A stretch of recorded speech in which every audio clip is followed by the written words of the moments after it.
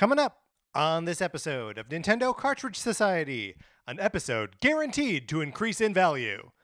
It's dangerous to go alone, so the Nintendo Cartridge Society goes with you.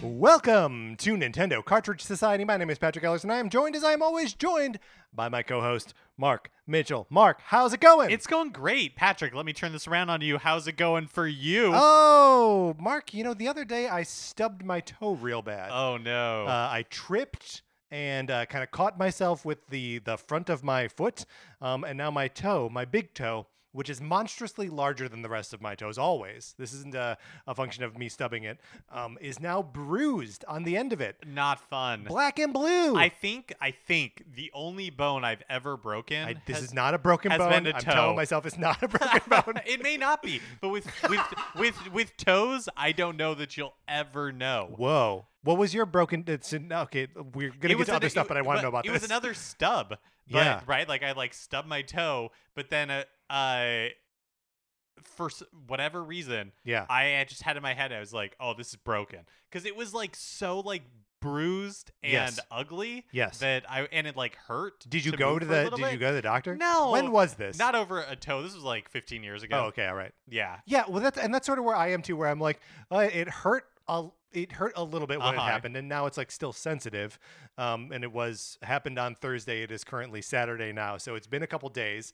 And I can walk on it, but when the final part of your step where you're pushing on your yeah. toes, that I don't like that. Well, I am not a medical doctor. Thank you. So So do you want to look at it? so I yes, but only out of curiosity. Okay, very not good. to give medical advice. All right, we'll do that after we're done recording. But here's something you can do in the meantime. You can borrow my copy of Sonic Forces for the Nintendo Switch. All you gotta do is email us at Nintendo Cartridge Society at gmail.com and give us a mailing address so we can send you my copy of Sonic Forces for the Nintendo Switch. You play it for as long as you want. You send it back. It doesn't cost you anything. I pay for postage both ways. It's the perfect borrowing. It's a perfect borrowing program. There may be a copy of Untitled Goose Game in there. That only makes the program more perfect. Patrick, I just thought of something while you were saying that. Yeah. And tell me if I'm completely off base. Do you think that if you or I got amnesia, Okay. that the key to unlocking our memories would end up being Conking our toes together? That's not what I was thinking, but it could be true. Yeah, what is it? Do you out of you or I? So let's say in this scenario, Right. you have amnesia. Okay. And the key to unlocking it is that I would visit you in the hospital. I'm in a rocking chair with a shawl on. You still have bandages That's around right, your that's head. right. And I'm like, Patrick, do you remember me? And you don't. No, of course I don't. But I key up the magic words. Nintendo Cartridge Society. And then there's a glimmer in my eye, and I go At gmail.com. Yeah, I think that's probably what does it. Although I don't actually know if it would work on me. I think that's the cure for you, because I tee up the email address.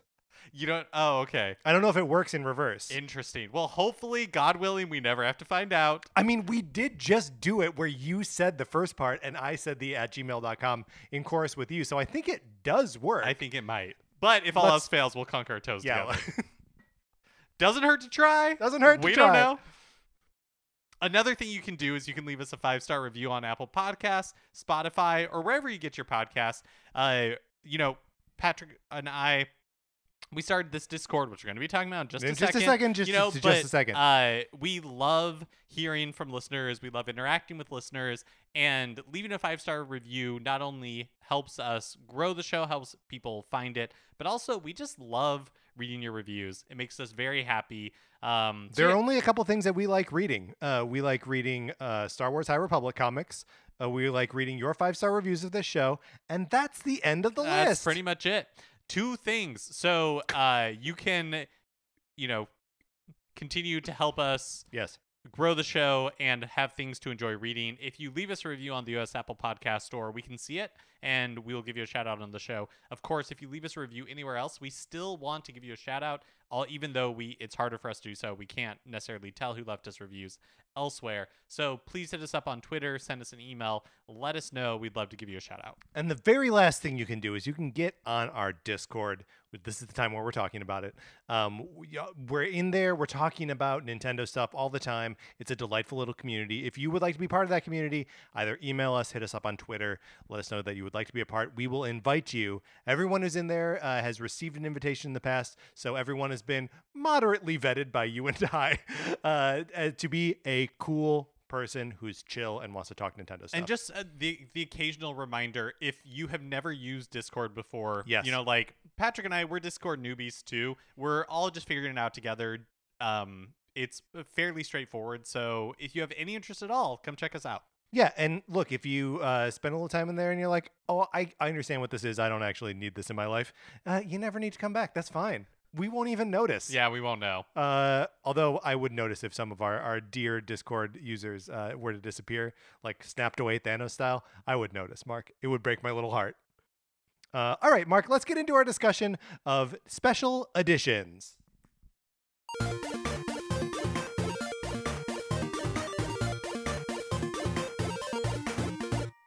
From Premium Edition Games and NintendoFuse.com, Barry Carenza is here. Barry, how you doing? Hi, thank you so much for having me. It's an absolute pleasure to be here. Thank you so much for being here. Yes, it's me. good to have an expert of sorts on physical editions of games, right? This is going to be a fun conversation. We are talking about our favorite limited edition or collector's edition or special edition game or hardware packages. I'd like to know everyone's sort of just like history with that kind of release. Is it something that you go after? Is it usually too rich for your blood? Barry, we can start with you. What's your relationship to special editions of games? At first, there were none. We really weren't special editions for a long time. And when they started coming out, they were usually for the big AAA titles, and a lot of that stuff, like on third parties from other systems that were non-Nintendo. A lot of that stuff wound up getting cheap. Like I didn't need a collector's edition, so I waited. And then there was this like renaissance, a slow renaissance, and I feel like it started with NIS America. And they're like, hey, we're doing a special version of one of our games. I love niche JRPGs and Japanese games. Like special version only on our website. And I was like, let me get this. And a couple months later, here's a second one and third, and then slowly other companies started doing it, like Idea Factory and Xseed, and I was like, okay, well, I can keep this collection up. This isn't so bad. And then other companies started doing collector's editions, limited runs, special reserve, the strictly limited, signature edition, and I got to the point when I took a look at one of my game rooms and I saw this stack. Literally a stack of boxes, floor to ceiling, and it was just filled with collector's editions. And my wife looked at it and said, "What are we going to do with these boxes?" I said, "I don't know. They're just in the middle of the floor. What are we doing with them?" And she's like, "Are you able to display them?" I'm like, "I have no room. There's just too many at this point. There's too many coming out. They're too big." And had like this whole big like cleansing session where we opened them up, we checked what they were going for, because I would buy just the collector's edition. I didn't buy the regular. And if the value of the regular was comparable to the collectors, I would just open the collectors and say, I'm gutting it. I'm getting rid of it. I don't need it. Even though I'm a collector, I just don't have room for it. I'm not getting joy. And if the value was significantly higher, I would sell the collector's edition and buy a standard copy for myself. And this was like so therapeutic. I had boxes upon boxes of recycling because I recycled all the outer boxes and everything. I kept, the art books and the soundtracks and, a lot of the little doohickeys I didn't even care about. I'm like, why is this here? The doohickeys are rough. They are. Art books, yes. and CDs, yes, but not anymore. Like I feel like there was a time where CD soundtracks I was into, but now it's like, what do I even do with a CD? Like, I burn can the I play a music. CD? Well, there you go. But yeah, the sort of just extra stuff that comes along with these things ends up being such a weight that like outweighs the joy of having like the special collector version of the Yeah. thing. So now I'm at that point where if it's a game I love, a series I Hmm. love, I will go ahead and get the collector's edition. But a lot of times not even keeping it sealed. For example, Metroid Dread had a collector's edition.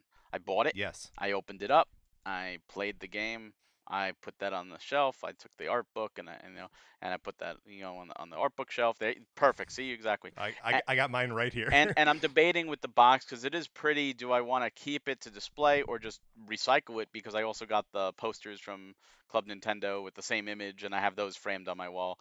So it's like, what do I do? But yeah, if it's a game like that, I will absolutely go for it.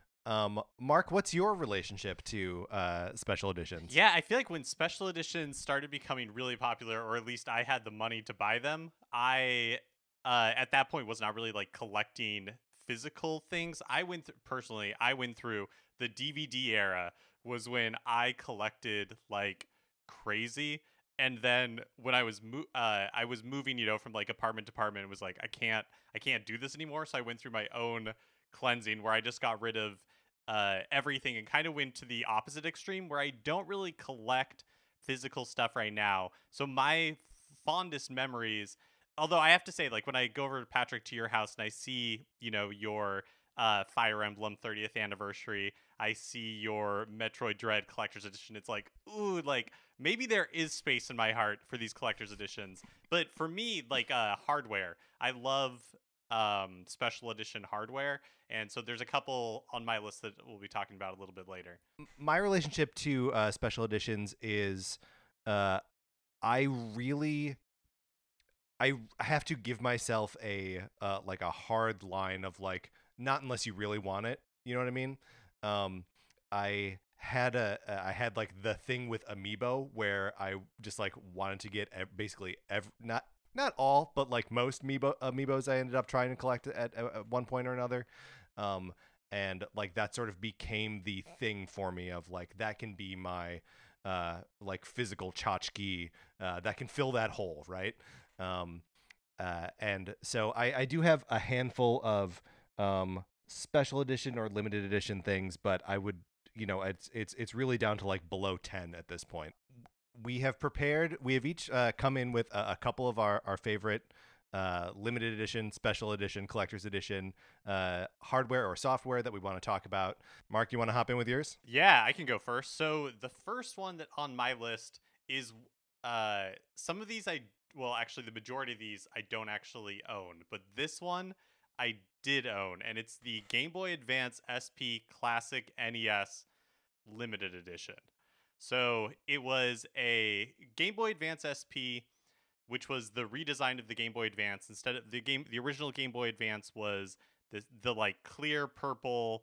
I don't even know how you would describe it, but it was just like a slab, and then the had no backlight, so the screen was really difficult to see. And the Game Boy Advance SP came out a couple of years later, and it was a clamshell design. Looking at it now, it's kind of remarkable how like small and weird it is. It's just Yeah. a little square, this little flat, really kind of like fat square. But the NES limited edition was perfectly timed for the Game Boy Advance because this was the first time that Nintendo was releasing straight up NES games on, a Game Boy hardware. So you could play through the NES version of Super Mario Brothers. I'm blanking on the other ones that they had, but like a bunch of the black box NES Yeah. games were available for the Game Boy Advance, and the NES the classic NES limited edition. It's like two-tone gray, but when you open it up, the inside looks like an NES controller, and it was the perfect like time, that perfect like hit of nostalgia for me. I really loved it. Also, I was looking up unboxing videos of it the other day, and I had forgotten. I can't remember what the US box was like, but the European box was so cool. It's like the original Super Mario Brothers themed packaging, where the majority of it is that like sky blue from the background of 1-1 with the clouds and some of the enemies and Mario on it. Like it's still just a cool looking piece of kit. Yeah, that's so cool. I wonder, they didn't do like a Famicom version of that for Japan, did they? I think they did. They did. That's Not cool. very I like those Famicom colors too. Well, we also got the Famicom Color Game Boy Micro here. Yeah, that's right. I never owned a Game Boy Micro. Did either of you? Yeah. Which Later one on, did you own, Barry? I had just the regular ones, the first ones with the faceplates, and it was really weird. It's much smaller than you realize. Like it does cramp your hands, but it's a novelty. Yeah. All right. Barry, you want to give us Sure. your first? One of my first is the Xenoblade Chronicles Definitive Edition, the limited edition that came out in Europe. Because North America, we got a collector's edition that contained an art book, and that was it. And I was like, all right, that's great, but come on, Nintendo of America. But Europe got a bigger box, beautiful artwork on the box. It came with a vinyl soundtrack. It came with a steel book, a beautiful steel book, the same art book, and the game case, and a poster as well, big poster for future connected storyline. And it just Xenoblade is a special series to me. It's just one of those truly amazing titles. And when I saw this, I said I have to go for it because Nintendo of Europe likes to give steelbooks where Nintendo of America doesn't. And Yes. and it's just I'm not a vinyl collector. It's one of 2 vinyls I have in my set, but I'm like I love Xenoblade music. I gotta keep it. I wish it was a CD, but it's just one of those. They knew the game was special. They Hmm. definitely embraced it over there more than they do here, where we had to do Operation Rainfall to even get the game. And I love it. I love that they gave it the treatment they deserved, the big box, beautiful art treatment. Yeah, that's awesome. Um, my first pick is it's one that I honestly don't have any proof actually exists. But do both of you recall a couple years ago when Nintendo was launching Labo and Labo Garage that they released or they created a cardboard edition of the Nintendo Switch, and that was a prize for people who came in first place in various regions for like a Labo create your own musical instrument, create your own game experience contest. Yep, I remember that. And I went out looking to see if there were like any videos of these things in the wild, or like if there were any like stories written later about people who actually received these things, and I couldn't find any evidence that there actually was Nintendo Switch cardboard editions in the wild. I saw people unboxing the cardboard Joy-Cons, so we can be reasonably well assured that the cardboard Joy-Cons exist. And in the 2 unboxing videos that I watched, they both call out the sort of like texture of the Joy-Cons themselves, that it feels different, that it almost has a little bit of a cardboard feel to it. And on like the rails of the Joy-Con, it looks like it's that like corrugated like cardboard sort of texture. But this is like such a wild thing for Nintendo to have designed Joy-Cons and a whole system, like the dock and like the back of the system has like the Labo logo on it, and it's all that brown cardboard, or it's not actually cardboard, but it looks like cardboard, for just winners of a contest. Okay, so that's what I was going to ask. It's not actually cardboard. It just has the Right. texture of cardboard. It has the tactile feel of cardboard without actually being cardboard. The sensation of cardboard that we all crave. That's right. But yeah, if anyone has any evidence of this thing actually existing in the real world, I don't think there is any at this point. I've not seen any impressions with it. Just the Joy-Cons. Wait, remind me, were the Joy-Cons, were they sold separately, or were those like sent out promotionally or to other winners? No, so it was like runners up in the in the competition. So Got the it. winners got the full system with the dock and the system itself having the cardboard look to it, and the Joy Cons, and then the runners up just got the cardboard Joy Con, which I can be reasonably well assured exists. Two different videos of people unboxing them, so that's probably real. But the Switch itself, I guess it's possible we'll never know. Okay, I've never seen anyone with the Switch. Yeah. Okay, my next pick this is it's hardware of a sort. So my picks are the Pika-Bug VW Beetles and the Lugia PT Cruiser. How do you say that? I'm not a Pokemon person. Is it Lugia? I thought Or it was Lugia? Lugia. Yeah. There we go. That just felt so crass. I was like, it can't possibly be Lugia. But it might be. I suppose it is. So starting in 1998, Nintendo of America created 10 VW Beetles that were yellow and themed as Pikachu, and What? 5 Lugia PT Cruiser starting in the year 2000, and going on promotional tours to promote various Nintendo games. And so I recall seeing a yellow Pikachu VW Beetle in the city that I grew up in, but I'm fairly confident that it was not one of these like 10 official Pika-Bugs. I think it was just somebody who is a huge enthusiast who Right. like customized the car themselves, which to me is that's pretty amazing. I think because I generally like when I'm driving in a car, I don't really want to be noticed, but that person clearly very much wanted to be noticed. But I mean, I think it's different when it's a thing that like you want to be like if you're a big Pokemon fan and you want other people to see that, like I think that like there's a Jeep in my neighborhood that is the Jurassic Park Jeep. yes, Right? yeah.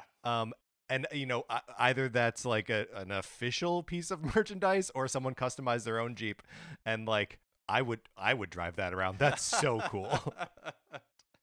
Yeah, and if you're talking about like the year 2000, kind of the initial cresting the initial wave of hype for Pokemon. Actually, driving like maybe I was just jealous because driving a Pikachu VW Beetle, like that would actually be pretty cool. That is hardware of a sort, Mark. You're right. Not the hardware I was thinking of. Barry, what's your next one? Yeah, how do I follow that? I'll go with pizza hardware that I just find really cool.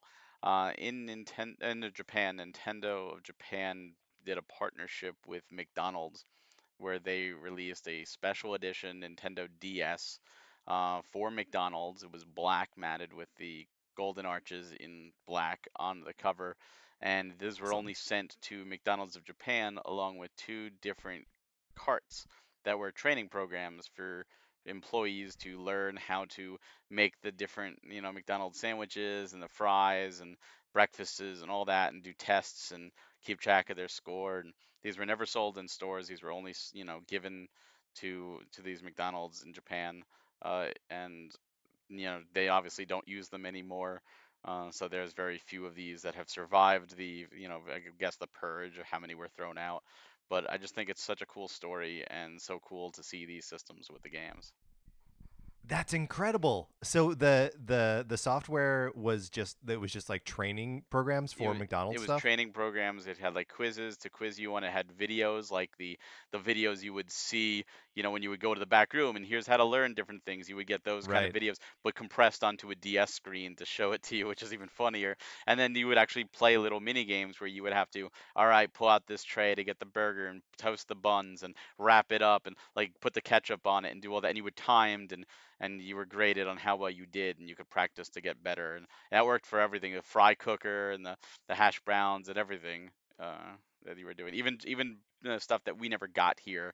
There's like a teriyaki burger, the teriyaki McDouble or something that we never got in America, but you could learn how to make it with these carts. That I always forget that the DS had that like period where they were like trying to integrate it into other real world experiences. Like there's like tours of museums and stuff that That you was could the run on 3DS. 3DS. Oh, what was that on 3DS? That Okay. was with the Louvre and 3DS. Man, it'd be so cool to have a Golden Arches DS to just like just play games on. That's so cool. Well, But the and DS is region free. Yeah. There you oh go. yeah. I don't have any on my list, but the Nintendo DS is the Nintendo system that I have bought the most of, and they had like a lot of fun limited edition Nintendo DSs. I got the golden Nintendo DS, or was it a Nintendo DSi? I can't remember right now, but they came out with Phantom Hourglass. And yeah, it was just like with the DS, I think that even was more DS Lite. a DS Lite. Yeah, you're right, it was.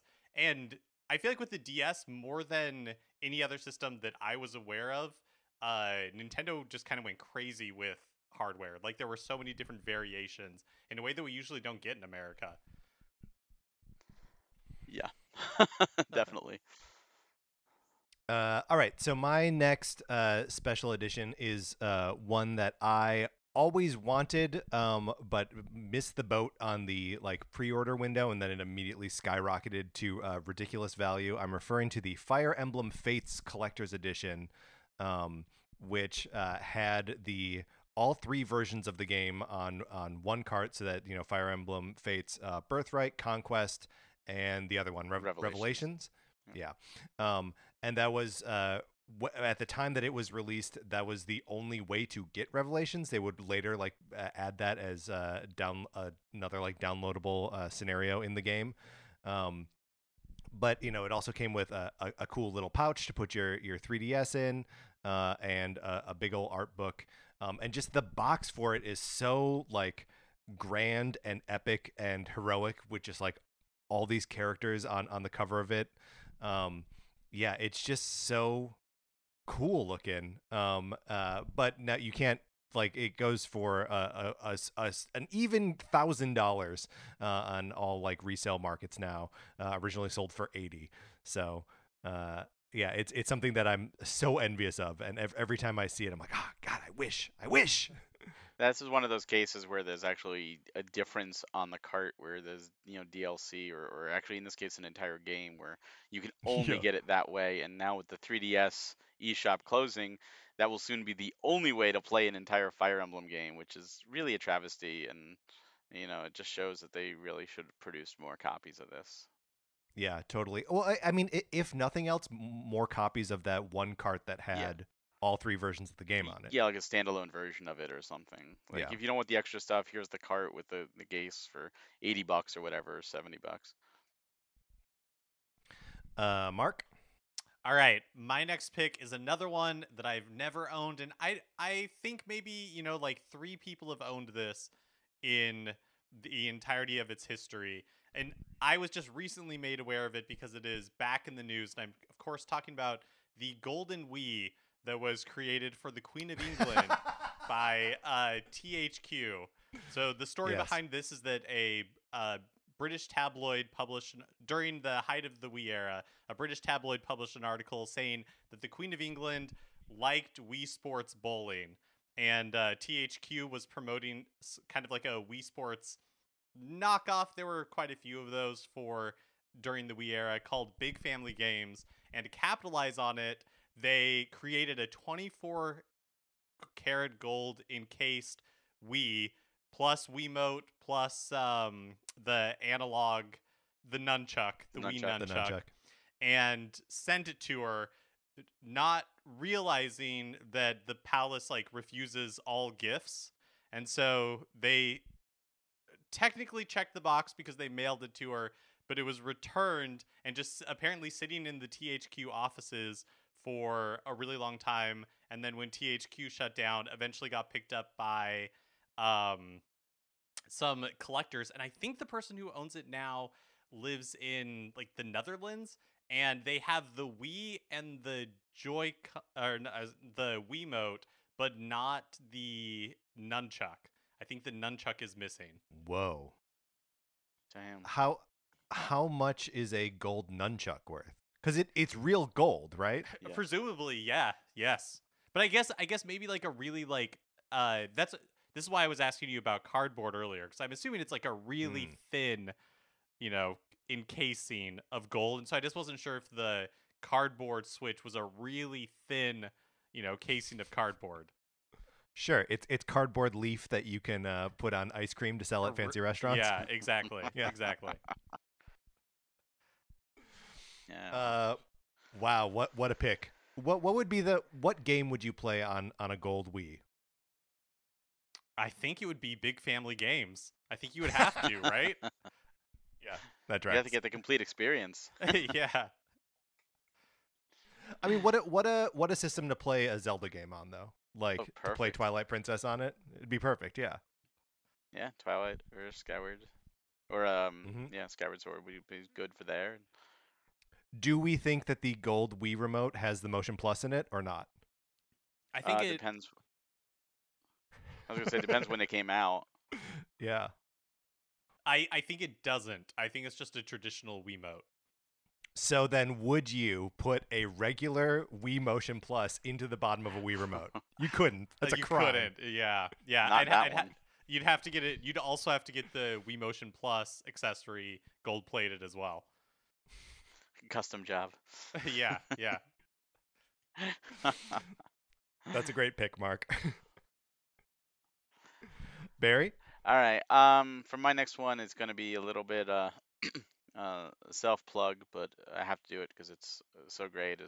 Is our premium edition deluxe versions of Robot Named Fight and Pigeon Dev Games Collection Tide. Both of these editions are labors of love with beautiful artwork on the outer slipcase. They've got Neo Geo cases with art to house everything, retro boxes inside with steelbooks, the games with the manuals and the slipcases and the whole 9 yards, soundtracks, and then to top it all off, the premium guide, which they're like silver gilded. They're like 200 to 300 pages, full guides for each of the games, like yesteryear, ready to go for you. Just well crafted. Everyone that sees them falls in love with them, and I'm one of those people that once I saw the vision come to reality, I was like, oh my god, this is incredible. So it is, while it is obviously I'm attached to it, it's still, even if I wasn't, it would be picked here as one of the best collector's editions. That's huge that they where does the idea to include a guide with the games, where does that originate, or can you trace that back to? That comes from one one of our founders, Jeff, who writes books and has done it for so long, wanting to incorporate that, and all of us growing up in the era when you got the strategy guides and you sat there on the carpeted floor, with the controller, you were close to the TV because it was corded, and you had the guide, and you were just like, oh, where we go in here, and you're flipping through and trying to find secrets and use the maps, and it was a different time of gaming, and it was just a special time for all of us. So we wanted to bring that back because you don't really see that anymore, especially in the days of the internet. Yeah. That kind of thing always makes me think of my experience with the original Earthbound, because that also came packaged with that book. But that was also just like the era when, because I was a Nintendo Power subscriber, so like I had they had issues that were just strategy guides. So like that Super Mario Brothers 3 one, I remember I tore through that thing. Like it was physically destroyed. I read it so much.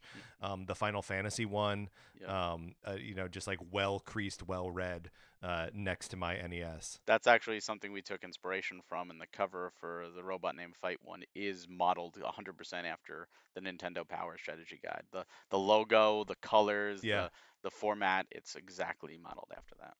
Yeah, that sounds so cool. Like you said, like having manuals, like having those like physical books was such a big part of the gaming experience. But I think also just like having it be a book that you can use to play the game makes it different than an art book. I like art books too. But when there's something where like you are encouraged to engage with it while you are engaging with the game, just makes it feel like it's more more of a related product instead of just like an also ran, you know? Exactly. And actually, with Robot, one of the cool things is there's not a lot of information online even about the game, and the wikis aren't correct. So we actually worked with the creator to make sure all the information is correct in there, and that's like the full records for that game. And that is such a fun, Metroidvania that you'll never see the same thing twice. It's like 4 billion different combinations of Oh my levels god. and all these different power ups. So there's with no record of a lot of that stuff. It's good to finally get that out there. That's a great pick. Here, let me do a bad one. Actually, no. This is not a bad one. I like this one. But there was a brief period when the original Super Mario Maker came out that they were releasing a Wii U Super Mario Maker bundle, which I like Super Mario Maker 2, okay, but I feel like it was missing some of the magic that made the original Super Mario Maker so feel like this sort of endless sandbox of creativity, right? And a lot of that is just the way that you built levels on the Wii U gamepad. Look, they made some like great workarounds for it on the Switch, but the Wii U, it was intuitive.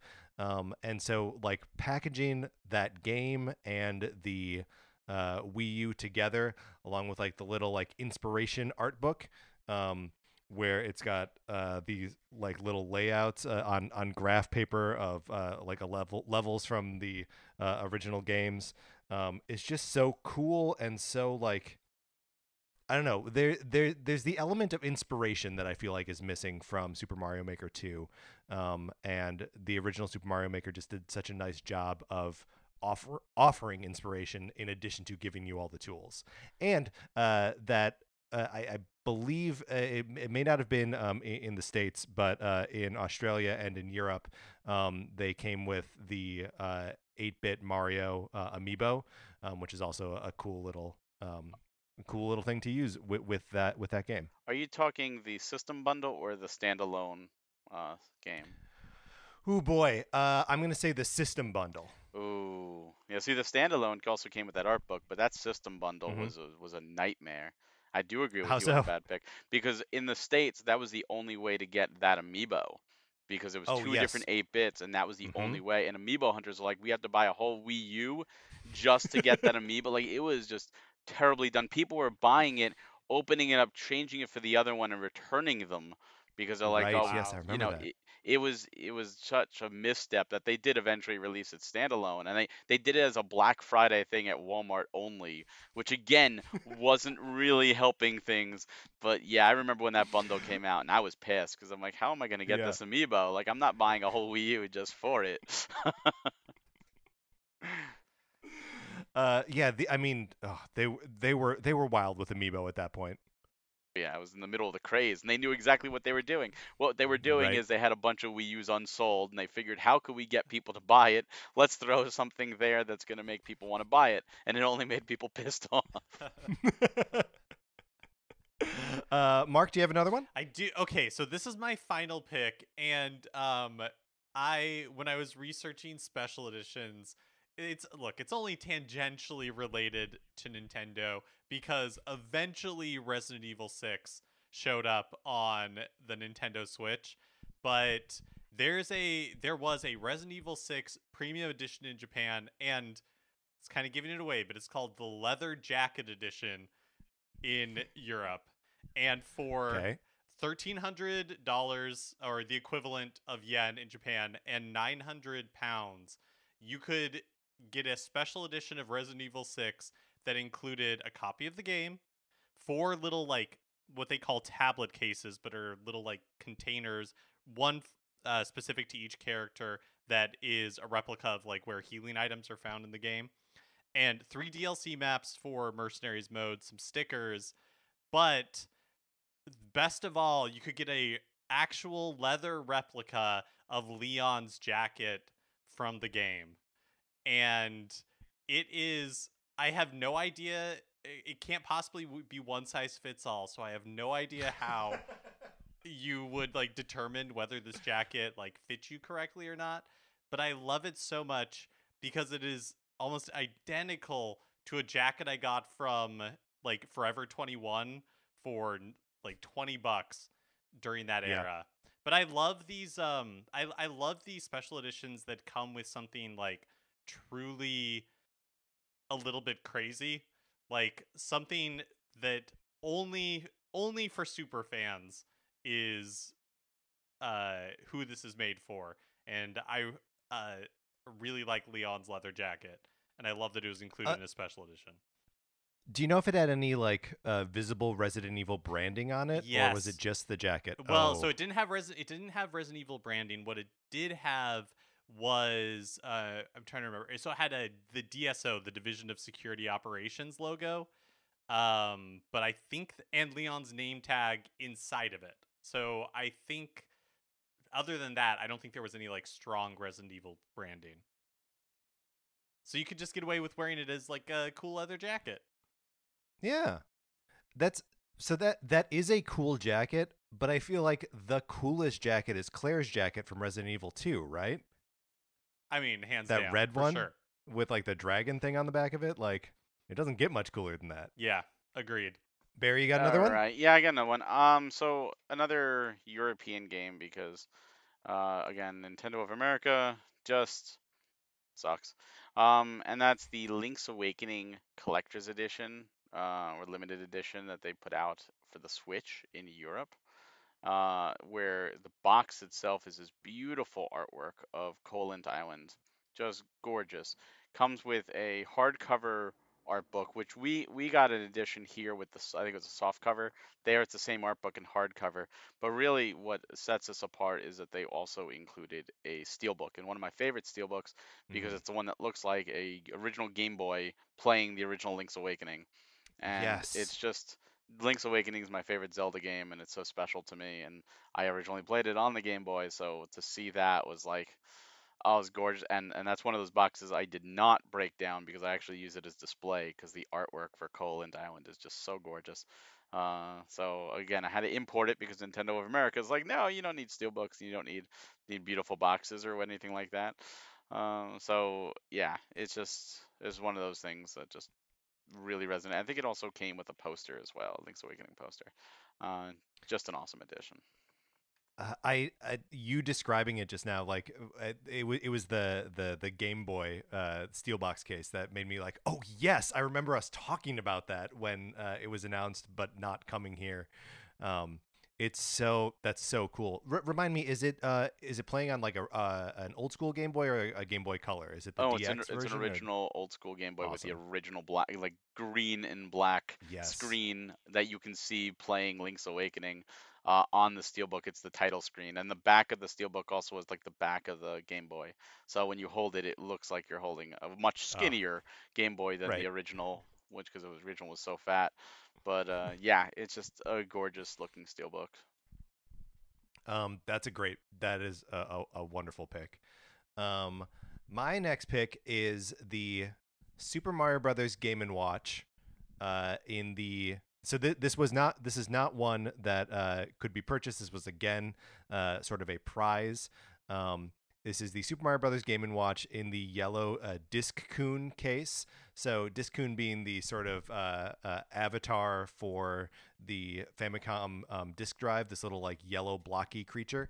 So it was a big case that a smaller version of the Super Mario Brothers Game & Watch was in, and instead of being the normal Super Mario Brothers Game & Watch is the widescreen version, and it's like it's blue, and it just it has a very different feeling to this like electric yellow one that is not widescreen presentation, but the game is exactly the same, and it's just such a like.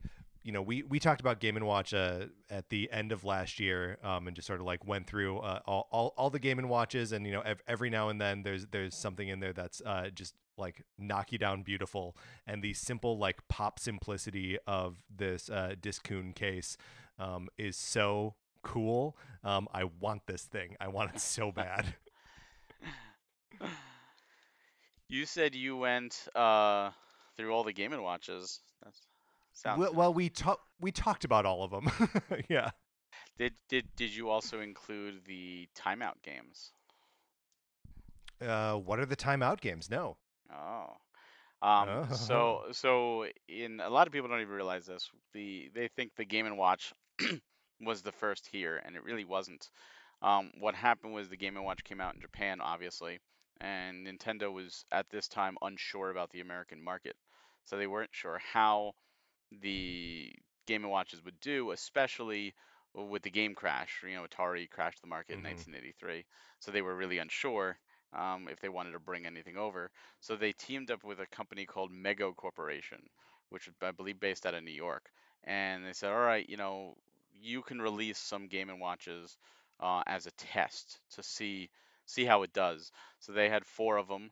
They renamed them to different names, and they're a little smaller than the standard Game and Watches, and they were called Timeout games, and they were released pretty much only in the New York area, I think, to start with, and just one run just to see how they did, and clearly they did well enough that Nintendo then brought over the Game and Watches, including those four with their original names and size scale, and obviously the rest is history.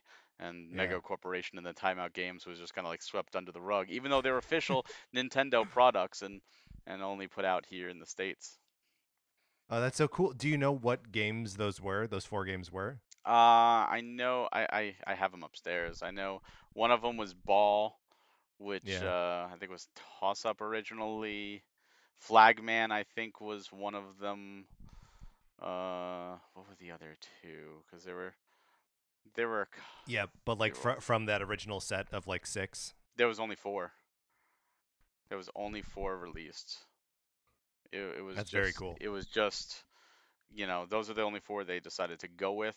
I don't know why they picked those four. They figured these were the ones that would do well.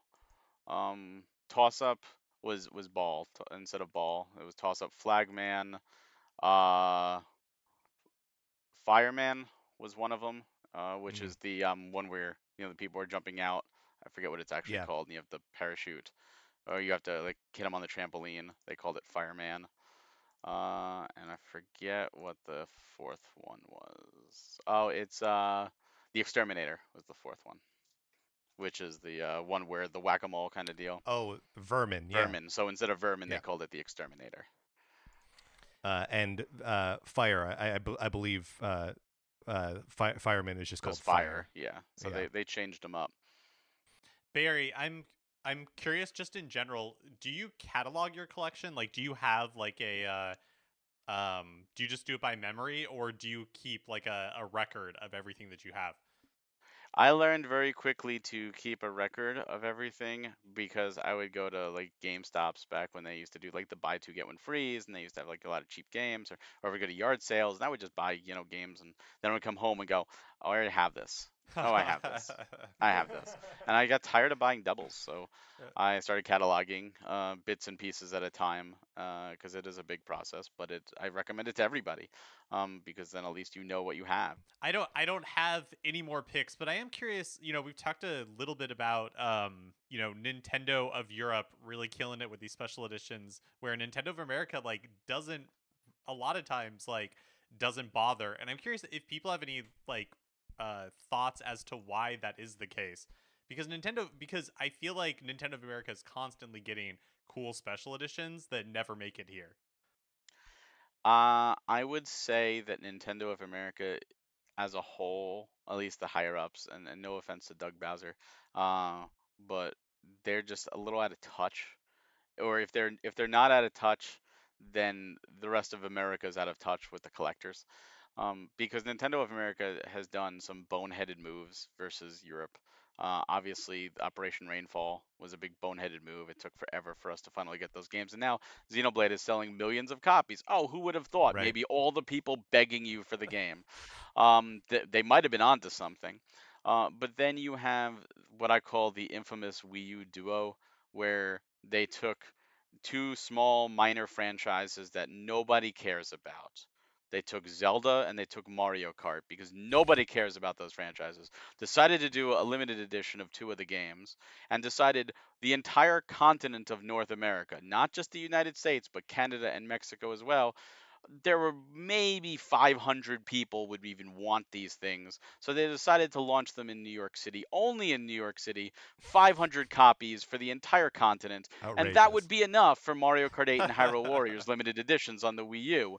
And it's like, really? Did you think this through? And they went with it and they rolled with it. And now those editions are multiple thousands of dollars because there's so few of them out there. Those franchises are naturally collectible and big. And I have to wonder, why are you so stupid, Nintendo of America, with decisions like this? I mean, to do it once and say, oops, my bad, but to do it a second time, it's just like, really? Did you not Is learn anything?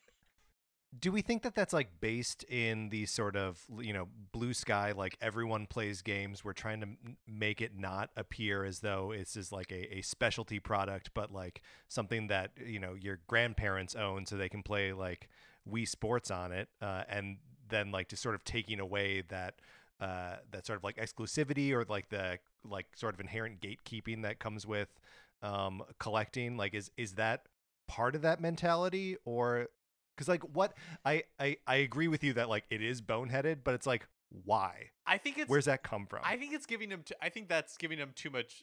I mean, I think Nintendo of America and Nintendo in general is sometimes really inscrutable, like why they do the things they Yeah. do.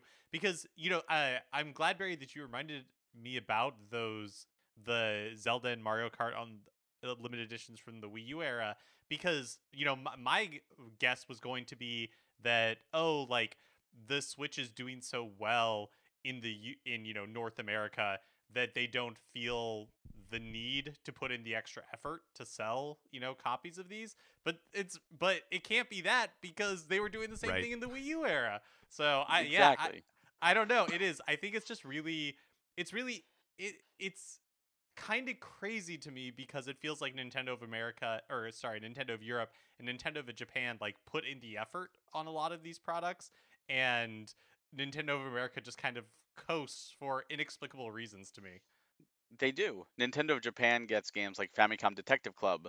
They got that Yes. physically. We got it digitally. Let it come out there. The Wii U was in desperate need of sales, and Nintendo historically has only sold things for a loss once, and that was the 3DS after they had to cut the price originally. Outside of that, they've never sold anything at a loss. So they're selling these at a profit.